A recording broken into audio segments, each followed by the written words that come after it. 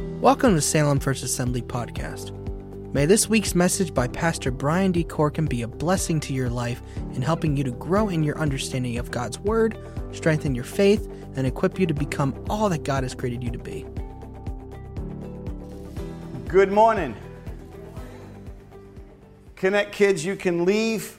One of the beautiful things about a day like today when we celebrate Father's Day is because we live in a world today that doesn't always treat fathers the way they should be treated. If you look at the last 20, 25 years, if you look at the sitcoms, you look at the different things on TV, they usually portray dads as a buffoon or someone who's always trying to do something the cheap way or conniving way. It's not always right. But God sees fatherhood in a whole different perspective. God sees fatherhood in a perspective that is a way that when we as fathers catch it and get it, it's amazing what takes place. I was very close to my mom. And so moms, as I talked about dads today, I want you to understand that it takes two individuals. But I want to tell you a little bit about studies, because I do a lot of studies. And the studies is that what makes a wholeness is that God has created the female to be more nurturing. This is not always a criteria. This is just like the study norms, because sometimes even the guy can be more nurturing than the woman. It depends on the relationship. It just depends. But nevertheless, the woman's more nurturing and more like, kids up in the tree, and she's saying, "Don't hurt yourself." And the man's saying, "Go, son, a little higher. You can do it." And the man comes along, and as the kid gets older, then that's when the man's important value takes place, not just in the younger years, but the older years, and sometimes it switches. For the most part, both play a part, and when those both are there, a lot of good things take place. Let me give you some studies, just so you understand what I'm going to go with today, help you to understand a father's charge.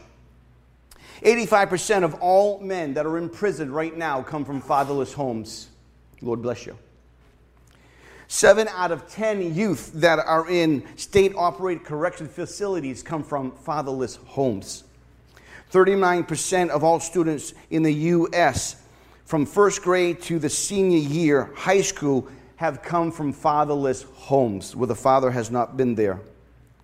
Children from fatherless homes are twice as likely to drop out of school. 24.7 million children in the United States live in a home where the biological father is not even present. That really equates to 1 in 3 children in the United States not having access to their father. 90% of the youth in the United States who decide to run away from home come from fatherless homes. All these stats have been steady all through the ages. Teen girls from fatherless homes are 4 times more likely to get pregnant. It's just more likely. They're trying to find that void, trying to find that connection. 75% of all rapists are motivated by a displaced anger, which associated with fatherless homes. 85% of all children that exhibit some type of behavioral disorder come from fatherless homes. These statistics are sad. These statistics are needful to know, because Dad, and I talk to myself, we need to step up. And listen, I know that not everybody had a good childhood. I understand that. I live in the really real world. But I do know there's a Father in heaven that we can go to. I do know that even in the brokenness and in the hurt, we can be healed if we go to the Father which is in heaven. And I do know that if we go to the Father in heaven, God will help us to help the children who don't have a mom, who don't have a dad, who don't have grandparents.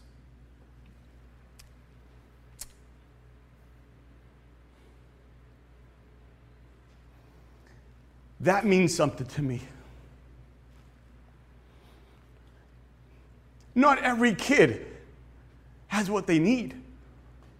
But for those who are in the Lord, for you men, it's time for us to be men again. And how does that take place? Well, we're going to learn that from the father's charge. Because every man can step up to the plate. Every man. I love the saying by one of the originators of the Royal Rangers. He said this, no man stands the tallest but when he bows his knee to help a boy. I think that's really incredible for all of us to understand. There is another statistic that said this, according to Baptist Press. A father who goes to church, even if the wife does, if a father doesn't go to church, even if the wife does, that one child out of 50 will probably become a worshiper in church. If a father faithfully attends church, regardless of what the mother does, between 2/3 and 3/4 of their children will attend church as adults. I want you to understand, if a mother doesn't go to church, but the father does, it's a minimum of 2/3 to 2/3 of their children will end up in church. The father makes a difference.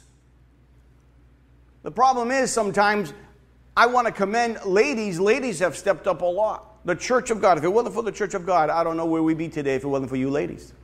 And you ladies know what I'm talking about.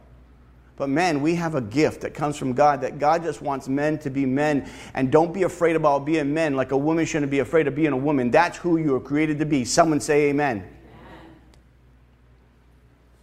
In another study, it said this: when both parents attend Bible study or small group, or if they have Sunday school, 72% of their children will attend small group or Bible study. Simply because if mom and dad did. 72%. When only the father attends Bible study or Sunday school or small group, 55% of the children will attend when grown. When only the mother attends Sunday school, the Bible, only 15% of their children when grown. And when neither parent attends church or small group or Bible study, and it's just the child, 6%. What I'm trying to say is that every statistic that's out there, and this has been across the ages and times, these statistics are done all the time. This statistic here is about 7 years old. But it's the same. The influence that a man can have on his family, leading the family, is crucial. Let me share this with you. I thought this was really important, and I just want to lay down a little bit of a foundation, what I'm talking about this morning, if you just bear with me. There was another survey. It says, if a child is first in a household to become a Christian, there is a 3.5 probability that everyone in the household will follow. Now, I've seen some great things because kids get saved, come into the household, they're so full of love and loving Jesus, the parents say, man, what's happened to you? I want to go to church if this is what happens. And I've seen that a lot. Statistics says 3.5. If a mother is the first to become a Christian, there is a 17% probability that everyone else in the household will follow. But listen to this. When the father is first, there is a 93% probability that everyone in the household will follow. It makes dad. There's no perfect dad. I am not perfect. I am so far from it. But that doesn't give us an excuse not to try. When I had a child, it did not come with the instructions of each child. It came with the Bible, which gives us incredible instructions for being what God calls us to be. But every child is different. And if you had a few, you know exactly what I mean. They're different, which is good. You're different. You're probably different from your own family members. Look at your neighbor and say, that's true. So today, we want to talk about a father's charge.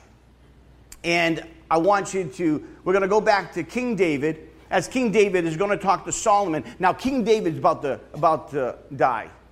Now, one of my requests, and this is going to be a morbid thought for some of you, I'm sorry. But one of my requests that I've asked the Lord is that I want to have the last word. That's how I want to have the last word, my exhortation, my last words to say, you know what? After living so many years, this is what I've learned. Focus here. This is exactly what David's doing. God gave David that moment. And so David's about to die. He's coming close. He brings all his leaders together, and he brings his son Solomon, the next king. Or he was actually in the kingship at the time, the next king for Israel. And he wants Solomon, very important, is he wants Solomon to continue what God had started, because, see, David wanted to build the tabernacle, the temple for the Lord. But because David was a man of war, God said, you cannot build my temple, David, because you are a man of blood. Solomon was a man of peace.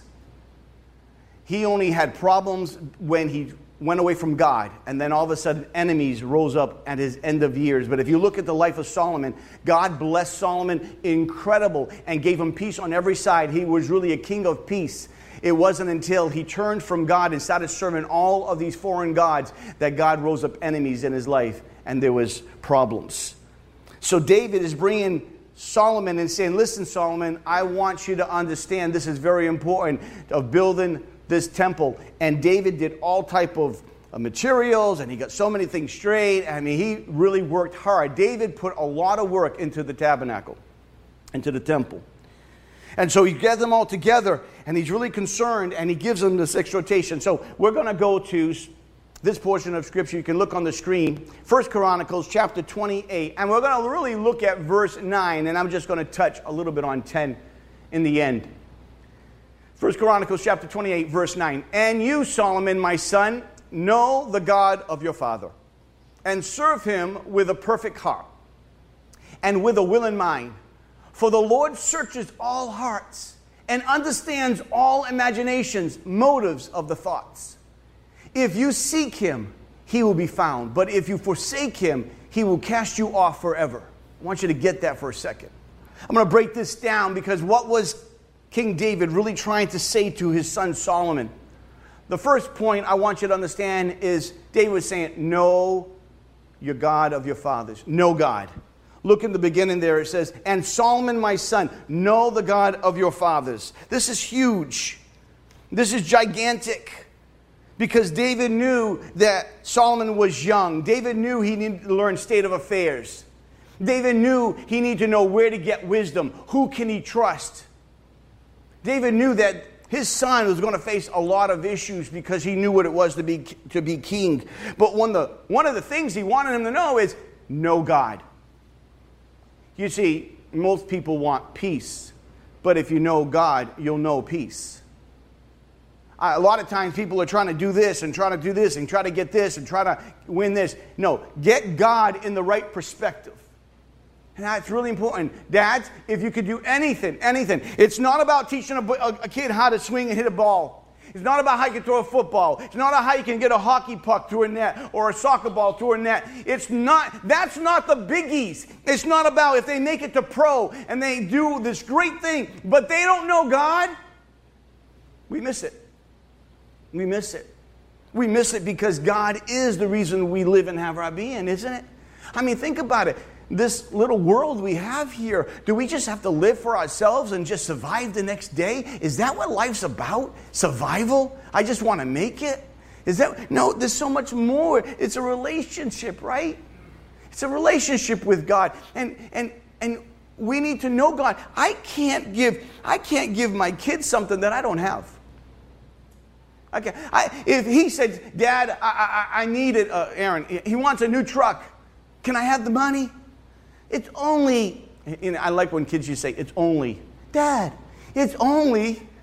I hear that a lot. You know, it's only, I've got a new phone. It's only $900. It's only. And I ask them, how much do you have? And the kids say, I got $10. Your only is a big stretch. It's only. But the reality is I can't give what I don't have. See? But do you remember James and John? They come into the temple and they see this person begging, and all of a sudden he wants money. And then guess what he has? He says, he says, silver and gold I don't have, but what I do have, I give unto you. What happened? He had a changed life. Yeah. You see the difference? That God wants to change lives in the midst of you knowing God. Because when you know Him, you share Him. He's the most important thing to you. Why? Because you know what He's done for you. I don't know about you, but that's the most important thing. So you say, okay, how can I be the best dad? Or you say, like I can say, well, my kids are grown. Yeah, they're grown. Doesn't mean they don't need me anymore. But how many kids are around you? How many kids around you that come that may not have somebody? Can you adopt them? Can you take them into your life? Can you allow them to lose your hair a little bit? They will. There's a scripture that I like that says, Jesus says this in Matthew 11. He says, "Come unto me, all you heavy laden, and I will give you rest." See, God's always inviting us to come. So if you want to know God, God's already said, "Come to me," and He'll teach you. The question is, how much do you want to know God? How much do you want to know Him? How much time you spend with Him, right? Write this down. If you have a pen, this is worthy of writing, because if you capture this, it can change your life. Relationship grows or fades away because relationship is only as strong as your time you spend together and the depth of your communication. I don't care what relationship. Your relationship is only going to grow. The depth of your relationship is the time you spend together and the depth of your communication. If you spend no time and have great communication on the phone or this because of distance, that's okay. That will survive a short time. But both is needed. It's the same thing with your Heavenly Father. If you want to give your child something, or give a child in your neighborhood something and make a difference, then spend time in His presence on a daily basis.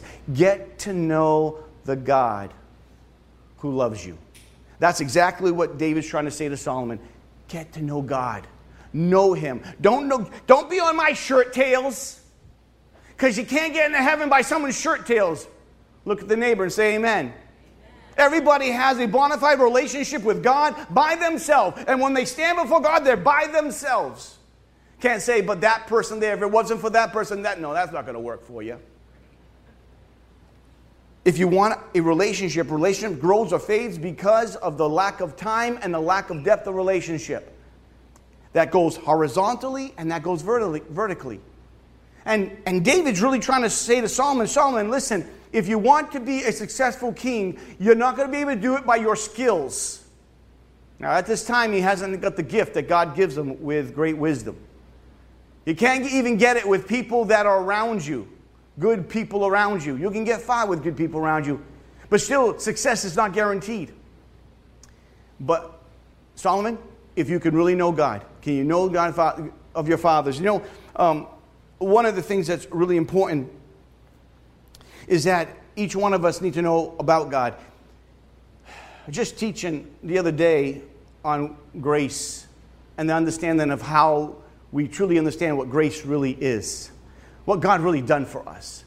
And the more you understand what God has done for you, it will change your life. I don't know about you, but God is holy, God is pure, God is ever present, and He's always with you. He never leave you nor forsake you. Is that true or not true? But when you feel a problem or you have a circumstance or a situation comes your way, do you feel like God has left you? Or do you really believe He's still with you in the midst of the storm? See, by knowing God, God does not leave your situation or circumstance when troubles come. Hello. You remember the 3 men thrown in the fire? Turned into 4 men? Guess who was waiting for them when they're thrown in the fire? Jesus. He was already in the fire. I need you to know, David's saying, Solomon, you need to know God. And we as fathers, we as men, need to teach people about God by example and by what God says. You have to know it, and you got to have it in you in order to give it. Look at one of the examples. We find it in Deuteronomy chapter 6. This is important. This portion is really important, but let me just pick this out. In chapter 6, it says, and these words which I command you today, this is talking about the law that God gave to the people of Israel, shall be in your heart. Someone say, in my heart. Okay, watch this. Then he gives a command. You shall teach these decrees, they just got done telling the law of the Lord. Teach them diligently to your children, and you shall talk to them when you sit in your house, when you walk by the way, when you lie down, and when you rise up. It's not talking about anything from this world. It's talking about the things of God. Because people need to know what God says in order to know what God wants them to do.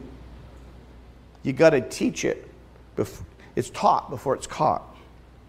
And so often, we live our lives, can I say this? If your child or someone in your family, what area would they say, yes, I see God in that area? Yes, I see God in that area. What area of your life that your children would say, I watch the life and I see God in this area? Because we should be an illuminator of what's inside our hearts. And what's in us should come out of us. Not when we have a good day, but when we have a bad day. It's so easy to go through the motion when you have a good day. See, what will they carry on? You know, I was, now that my mom and my dad have passed, you know, as you get older, not me, but as you get older. There are some people getting older. But you remember things, because sometimes you forget them and then they come back to you. And you remember things. And I remember all the different things and some of the funny things as well, which made me think about when I was growing up and when we were looking at doing our kids. See, it was tough growing up. It was tough when God called me from security. I had more money than I knew what to do with when I was young. I had 2 jobs while 16. Everybody loved hanging with me because I always had cash. Always had cash, and a lot of it. I spent a lot of money when I was young. A lot on cars, motorcycles, boats, all kind of stuff. A lot on restaurants. And then one day, here I am. My plan was to retire before what I am now. I've already been retired according to my plan that I first started out. And I would have been. And I would retire at 55. That was my goal, to retire at 55 and do whatever my little heart intended. That was my plan. And I was on my way. I was doing good. I had more toys at my age than most people had. They were paid off. They weren't toys that I owed on. They were all paid off. But nevertheless, God got a hold of my heart in the process of things. In the midst of it, He took me out of all comfort. He took me on a road that was very hard, where I had to depend on Him for 12 years of my life. Now, when I say depend, I mean not sure how this is going to happen, not sure how the food's going to come in, not sure how this is going to get paid, not sure of this. I had no plan because I had nothing to make a plan, but all I knew is God said, can you trust me? Can you trust me? And you know, it got terrible. When I sold my show van, I had a little bit of cash because it was worth a little bit. And I couldn't get a job. I went everywhere in the city. I can do a lot of things. Nobody hired me. The day my last dollar was there, they hired me. And I said, you know, God, I don't like this. You could have hired me and I could have had some cash in the bank. But no, you thought it was best that I go right to the wire and then I get a job. Nevertheless, I thought my journey was over. It had just begun. Because 2 weeks just coming in the call of God, God told me, sell everything, put away everything, and follow me. And I said, okay, not knowing where I'm going, not knowing nothing. I didn't even know the place where I needed to go. I asked my wife, hey, where's Missouri? I have to go there. They didn't even know. She says, it's right there. I'm like, that's in the middle of the U.S. Wow. Okay, God. Sold it all. And then 2 weeks, major surgery, big tumor in her head. Not knowing anybody in the city. Going to school, sold everything. And you think, God, you do this? Really? Really? And sometimes it gets tough and you don't understand why. But you got to know God. Because it was knowing God that made the difference when I was at my table and I just broke down. When I was younger, I would never cry. And if I did cry, I'm about to kill you. But then when God saved me, then I'm a big baby. Now He makes me cry at the softest thing that hits my heart. That gift I'm not overly appreciative of sometimes. It comes at the worst moments in life. But with that being said, when you look what God is doing, God is working things out, even in midst of what we were going through. This is the point. The point is you have to trust Him. And while we were going through these moments of trusting God, there was a moment where we had a lot of debt from hospital bills. We had a lot of hospital bills. The joke was, hey, it's quiet. What's happening next? We just constantly. And so we told the kids, often we shared our prayer requests with the kids. We let them know at times where we were. I remember going to a 4-day prayer meeting with a bunch of pastors in the city, and we were just going to pray for the city because the city needed to be touched. And so I, at that time, I was at the church, and I created my own business side job to offset costs. And so that being said, it was really difficult there, but I said, you know what, I'm going to go pray for 4 days, and I did. And it was a beautiful time, and they had what they call a hot seat. And there was a hot seat, and how that worked was, if you had a need, you could sit in the hot seat, and we'd pray for you. And God said, I want you to sit in the hot seat. And I'm like, yeah, God, I don't think so. And they said, I want you to sit in the hot seat. I said, I'll tell you what, Lord, I was Bob Barker that day. I said, God, I'll sit in the hot seat. All right, you want to sit in the hot seat? I'll sit in the hot seat. But there's got to be nobody sitting, and if no one sits in it, I will sit in it. Day one, loaded people. They had some problems. I felt like, God, I am not sitting in that seat compared to some of those problems. No way. I have some problems with finances, but you know what, God? I'm trusting you. Second day, full of stuff, full of people, big problems. Third day, a lot of people in the chair.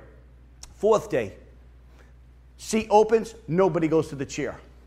And I said to myself, this is not good. So I waited, and God says, it's your time. I'm like, no, there's somebody else. This has to be somebody with a problem. They need to sit in the chair. Nobody went to the chair. Finally, I said, okay, I got up. That chair was 12 miles away from me. That's how it felt. I sat in the chair.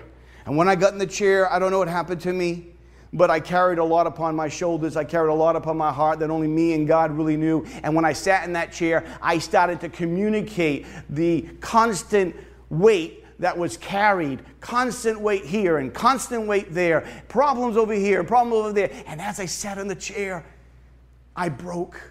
I broke in a very heart broke. And before you know it, as I just didn't tell them details, I just told them the weight of the financial pressure in every single area of my life. And I had a list. Before I knew it, people were throwing money into my lap, stuff in my shirt, stuff in my pocket. Before I hear it, and all of a sudden they had an offering plate and they shoved it in my hands. And when I finally came to, because I was in a blur, I was kind of lost in this moment. It was like a moment. And these are all denominations of people coming together, and they raised up so much money that I paid every single bill off. But when I got home, I shared the money with the kids, and I had them, and we all threw it up in the air. We were celebrating, And I'm like, and they were having some fun, and I'm thinking, hey, don't throw it too much. I don't want to lose anything. Hey, But we shared it. We shared the pain, the good, and the bad. We shared it because we're in it as one. And sometimes you have to own it as a family. Hey, this is where we're at. And this is important, but you got to know God. You got to know God. It's really important. Watch this now. It said, you shall teach them diligently, it says, to your children. You need to teach them. Constantly teach them. Spend time with them. Let's look on the next thing. After you know your God, serve Him. You got to serve Him with a perfect heart and with the will and mind. As soon as you see perfect, I know what happened to you. You checked out. You said, perfect? What do you mean, perfect? Well, perfect doesn't mean perfect that you're thinking about. Perfect is a person who's lined up a desire to please God. Do you have a heart to please God? I mean, a real heart to please God. Now, you might make mistakes. Welcome to the real world. But you have a heart to please God. Lining up to what God's Word says. You have a desire for God. That's all God wants. God's not asking you to be a perfect man. He's not asking you to be a perfect woman. But He's asking you to be like David, a man after God's own heart. He's asking you, will you learn of me? First taste and see, for the Lord is good. And you say, well, I've been at it for a little while. Pastor, I kind of know. I kind of know that stuff. Oh, please, give me a break. I'm still learning. I know the stuff. I'm always in the stuff, and I'm still growing. I'm still learning. You're never there. We're all in the same room, and that's room for improvement. But do you want to be improved? What are you doing to improve? People who want to be a better sports player in a particular sports will practice. People who want to build their muscles and build their body will lift weights and do some type of resistance. Can you tell? Oh, my resistance training. Picking up that 4-pound cookie was hard today. You see, people end up doing things for things. What do you do to grow in your relationship with God? What do you do? What are you doing to grow in your relationship with God? You say you want to serve God? Serve God comes with an action. It's serving. People want to be served, but people don't want to serve. It's really interesting. But God wants us to serve. It says here in Psalms 100, a beautiful psalm, make a joyful shout to the Lord, all you lands, and serve the Lord with fatness. Oh, gladness. Then why is it sometimes we all serve the Lord with sadness? You know, we have a situation and all you do is think of the negative things. All you want to do, you go around focusing on the negative. Can you focus on the positive? What's in the positive? This is what's really important. Serve Him from a perfect heart. This is what a perfect heart means. When you serve Christ with a heart that is attuned to His will, that you don't serve God half-heartedly. Let me show you something. Remember this? Some time back, I did a sermon about passing on the baton. When you serve God, it's like passing on a baton to your children. Because what is it? They're watching your service. They're watching your dedication to God. How do you respond in a good time? How do you respond in a bad time? How do you do this? And when you make a right decision, you pass the baton. You pass the baton. So, Aaron, why don't you come here? I was going to pick on John, but I got my son here, so I'm going to just get a real analogy here. Okay, stand right there on the top there. So all of a sudden, I just gone through something difficult. Okay, let's just say my car caught on fire. Okay, my car caught on fire. I like my car. It's a really great car. It caught on fire, and now I'm bummed out. Now, I could respond two different ways. I could get mad. I could blame something. I could just, have a hissy fit because of it. Or I could say, well, my car caught on fire. Well, Lord, it's in your hands. You'll have to work things out. Now, He's going to see both responses. He's going to see whether I lose a cool or a car. Oh, here's a good one. I'm driving down the road and someone cuts in front of you. How many failed that one already? Right? Or someone does something unkind. How do you handle it? However I handle it, good or bad, I'm passing a baton to Him. And He's grabbing it because of what I'm doing. He is learning from me. Now, if my example is good, it'll be good. But if my example is bad, it'll be bad. Why? Because people always think at the end of life is when we pass the baton. When I die, I now pass the baton to you. Carry, go forth with mighty waves. No, that's not how it is. It's really in the small stuff. How I respond during my troubles. So I respond good, He catches it. He said, yeah. I remember a time with one of my sons, and he just turned 13.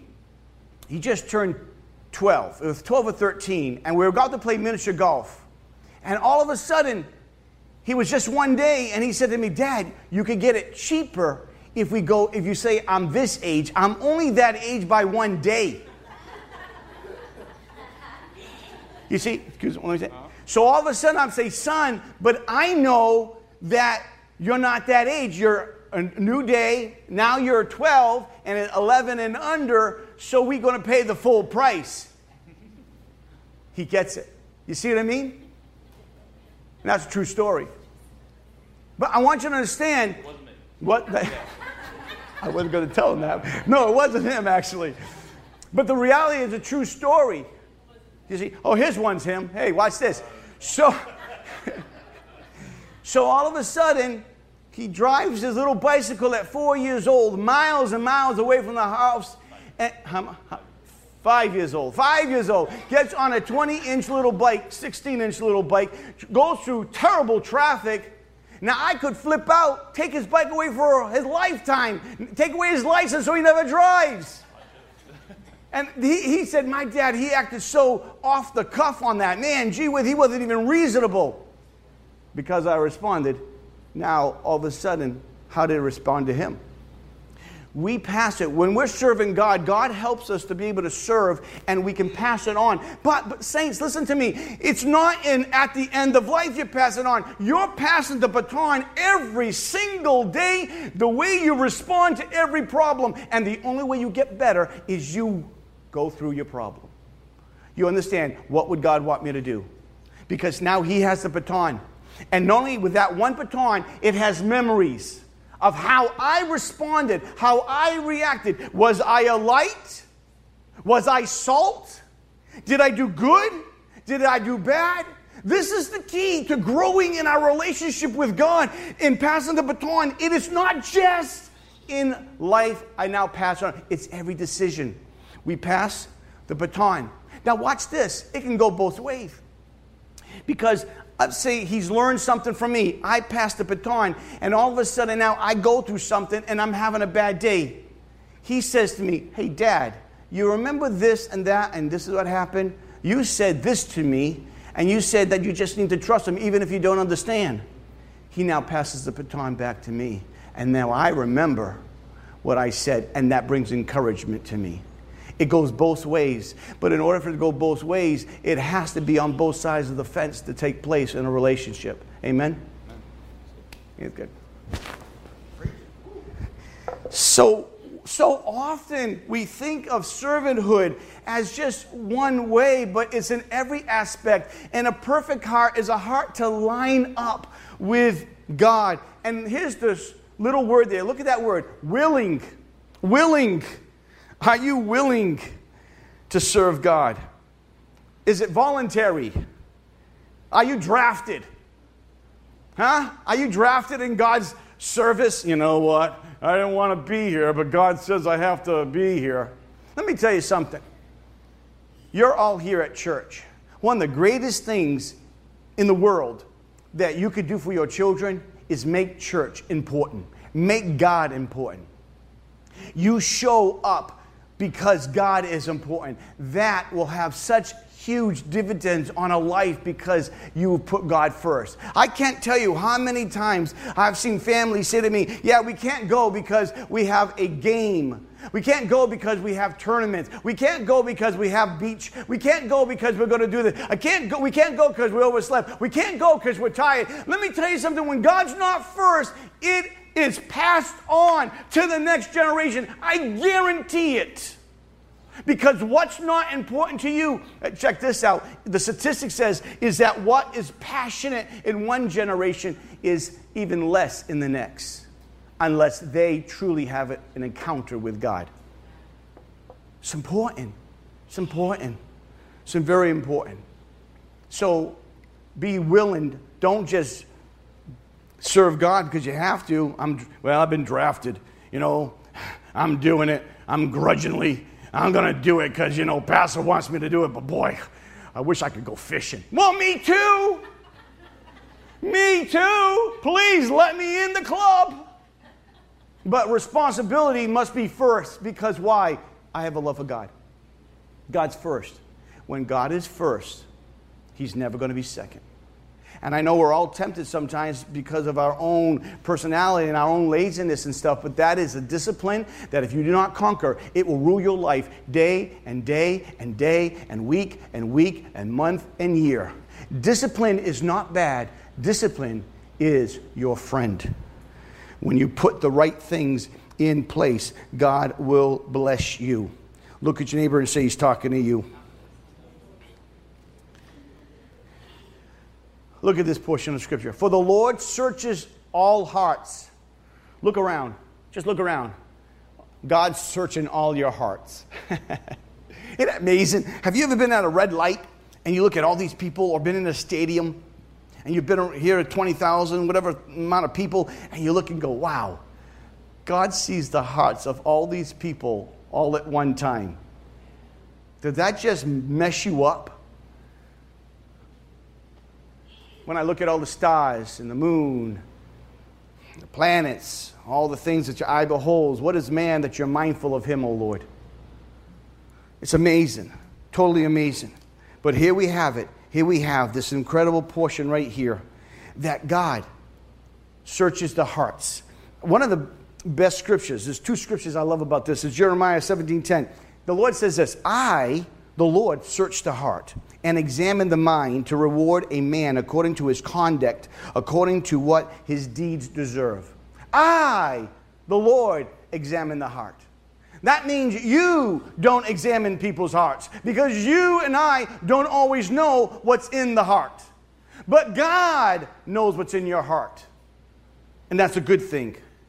My favorite story about God knowing the heart is a story when King Saul was not being a good king, and God said, that's it, you're done, we're going to get another king. And Samuel has to go anoint King David.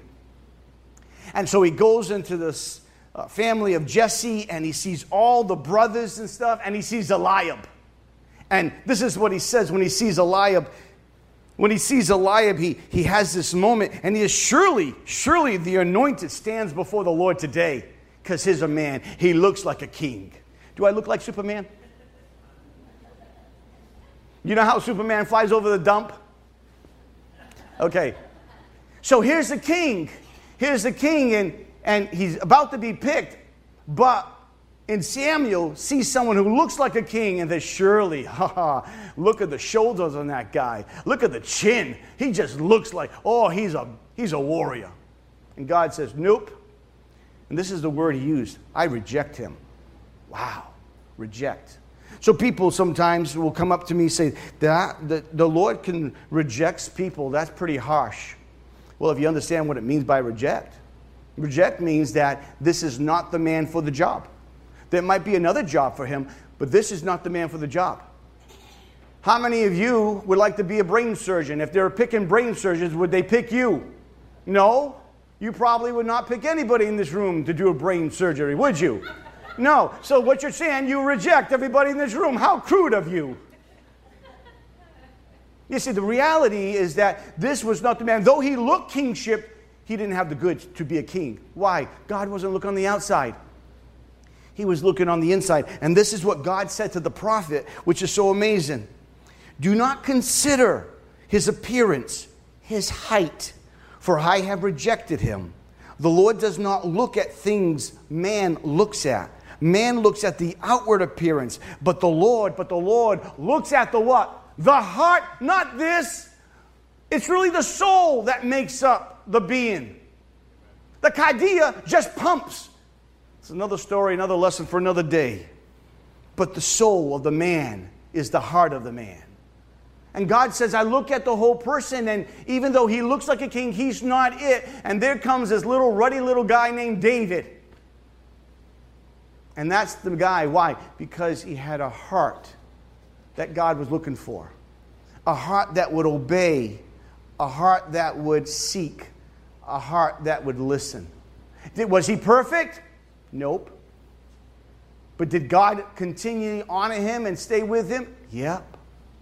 And to this day, great things take place in David because he was a man that loved the Lord immensely. He knew God. And he's passing this on to his son. Listen, you're going to know God. You gotta have that heart right. You have to be willing. Don't just do things out of the motion. Do things because it means something. God searches your heart, and he knows the motives of your heart. Sometimes we can do things and we do it because, well, it's the right thing to do, but inside we're grumbling. Have you ever grumbled when you did something kind?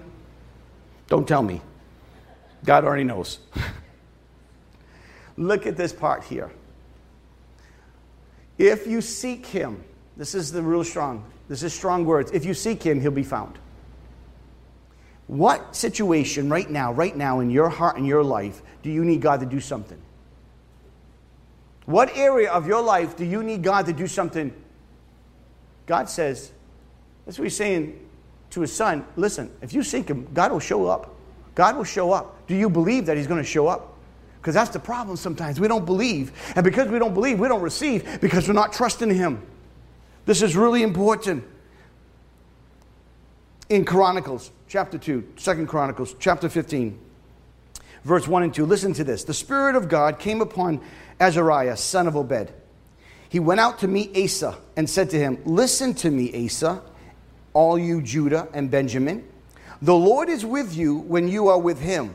If you seek him, he will be found by you. But if you forsake him, he will forsake you. He's just saying this. Listen.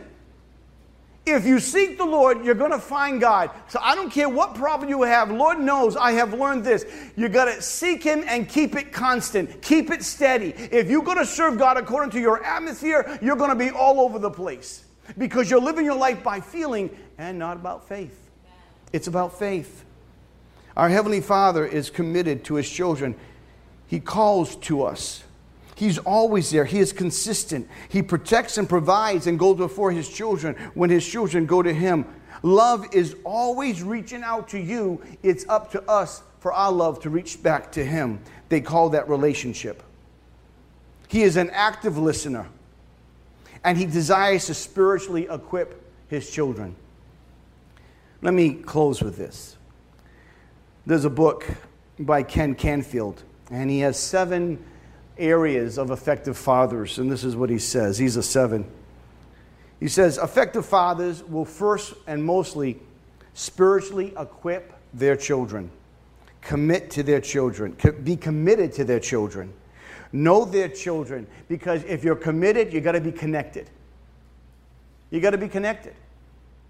One of the things I promised myself in ministry, I'll just tell you right now, there's a lot to learn. One of the things that kids taught me one day, they were involved in Salvation Army basketball game. And it was a good big deal, and it was a lot of fun. And they had a banquet, and it was on Sunday night. And I've told this story before. It was on Sunday night. And they automatically assumed I had to preach, therefore I wouldn't be at the banquet. But I told them I was going to be at the banquet. And they just flipped out. They're like, no way. You coming to the banquet on Sunday night? And you're not going to preach? I'm like, yeah. Other people could preach. I don't have to preach. The church people, they can preach. And then they said this, which rocked me. It was the greatest thing that ever took place. He said, oh, Dad, we just thought that preaching was more important than us. And I said, oh, where did I go wrong for them to see that or think that? So it was a great moment for me where I just sat them down and just said, hey, if I ever communicated that preaching is more important to you, my first calling, my first command of the Lord is to raise up you. What I do is secondary. Who I am is primary. And so I said, forgive me. If you think that the church or the ministry is more important than you, that I'm sorry. It was the greatest thing that ever took place because I didn't know they had that mind frame. Do you remember that? I didn't know that, but that's how they felt because they know that I'm passionate about the church. They know that I'm passionate about God. They know I'm kind of all in. And I am. But not to the point to say that they're not, that the church is more important. No, God gave me you. Literally, he gave this one because he was the first one. God gave me you before he gave me anything else, before he even called me. You see? And sometimes we have to be sensitive to those things to learn, but we have to seek him. And sometimes we make mistakes along the way, and it's okay to make a mistake. Someone say amen. Sometimes we make mistakes and stuff, but the problem is not the mistake. The problem is we don't learn from them. All we do is repeat them over and over and over again, and then all we do is complain. And all we say we're miserable because this is that, but we don't do anything about it. We keep doing the same things, expect something different. Won't happen until you're dedicated to doing it right. It's okay to make a mistake because you learn, but you don't stay in the mistake. Amen?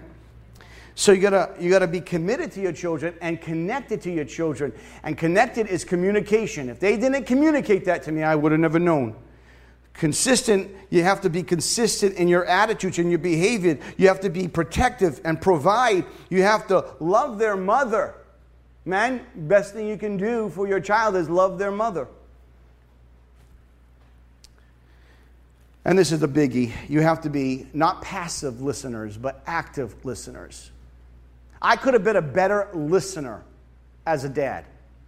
I was very focused and motivated and direction-oriented, task-oriented. And sometimes being task-oriented, all you see is a task. You got a task. You got the task.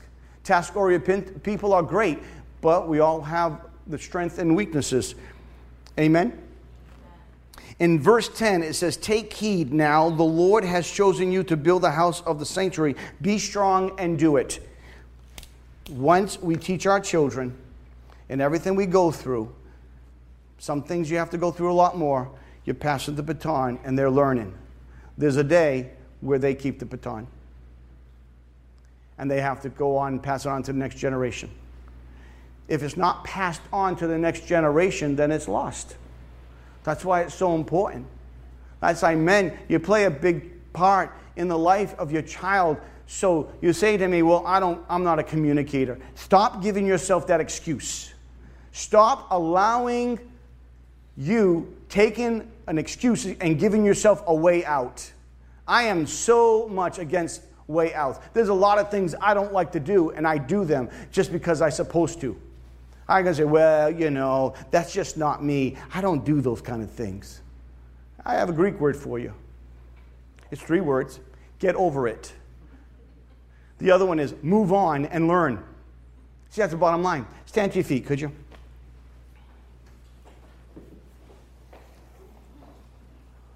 We have a Heavenly Father who loves us. We have a Heavenly Father who so desperately loves us. And I don't know about you, but I want you to know the Heavenly Father. Those watching online, listen, Jesus loves you so much. He loves you so much that He died upon the cross for you. But it's not enough to know Him in here. Just know about God. It's not about knowledge. It's about heart. Do you love God where God is first? Someone say God is first. God is first. You see, God has to be first because one day we will see Him for who He is. That's why Jesus Christ came. Those watching online, those here today, listen. God wants a relationship with you. The depth of your relationship, remember, will grow or fade determined on how much time you spend and how deep your conversations are. If you don't spend time with God or talk to God, your depth in God will be shallow. People think they can just know a little and be okay. No, that's not relationship. That's like in a relationship here. How strong will a husband and wife be? How strong will a friendship be if you do not have time and communications? If you want something rich, if you want something strong, then you have to do those things, those ingredients that make something rich and strong. The first thing in God is yield to Him and say, God, here I am. I'm a sinner. Is there anybody in the room has made a mistake? You've sinned before God. Anybody? A couple of you. Well, that's good to know. But thank God He came to forgive us of our sin. And if you right now have never accepted Jesus as your personal Savior, those online and those here, you've never made Jesus Lord and Savior of your life, close your eyes right where you are. Right where you are. You say, right now, you've never surrendered your heart. You've never given in. You never yielded your whole heart. You just a little bit, a little here. God just wants all your heart. Come as you are. God never wants you to clean up before you come to Him. He does the cleaning. He does the work. He does what you need. He'll take you right the way you are. That's God. That's God. And then He will touch you and help you. And there will be a transformation that takes place in you. If you've never accepted Jesus as your Lord and Savior, and you want to, and say, Jesus, forgive me of my sin. Come into my heart. Come into my life. I need you. Say that. I need you. I need you, God. Forgive me of my sin. I believe you died on the cross. On the 3rd day, you rose again. I accept all that you've done. I am yours. If you said that prayer, raise your hand. Just raise your hand. Yes. Yes. Those by internet, raise your hand. God knows exactly where you are. God knows exactly where you are. Let's pray. Father, I just ask right now that you would touch each individual as they have a heart and a desire for you, that they would put you first, God. I ask right now that they would get into that word every day to learn of you, to know that you are a healer, you are our strength, you are the Lord, and you are God. We thank you for forgiving us on dying on that cross and raising on the third day. We give you praise. We give you glory. Now, Lord, we are yours. Now, Lord, help us to learn and grow. May your Holy Spirit lead us and infill us to do great works for you, we ask. In Jesus' name, amen. Can you give God some praise in the house of the Lord? Well, we thank you for joining us today. Let's continue to believe that God is going to do a work in all of our lives and in His church, despite our current circumstances. If you would like to support the ministry of Salem First Assembly, you can do so by mailing to 430 Route 45, Salem, New Jersey, 08079, or by visiting our website at salemfirstag.org. Please join us for service next Sunday at 10:30 a.m., or you can watch service every Sunday afternoon on Facebook at Salem First Assembly or YouTube at Salem First AG. You can also listen to the message every Tuesday on Podbean. Have a blessed rest of your day. Let's remember to be a blessing, and that life is living in faith every day.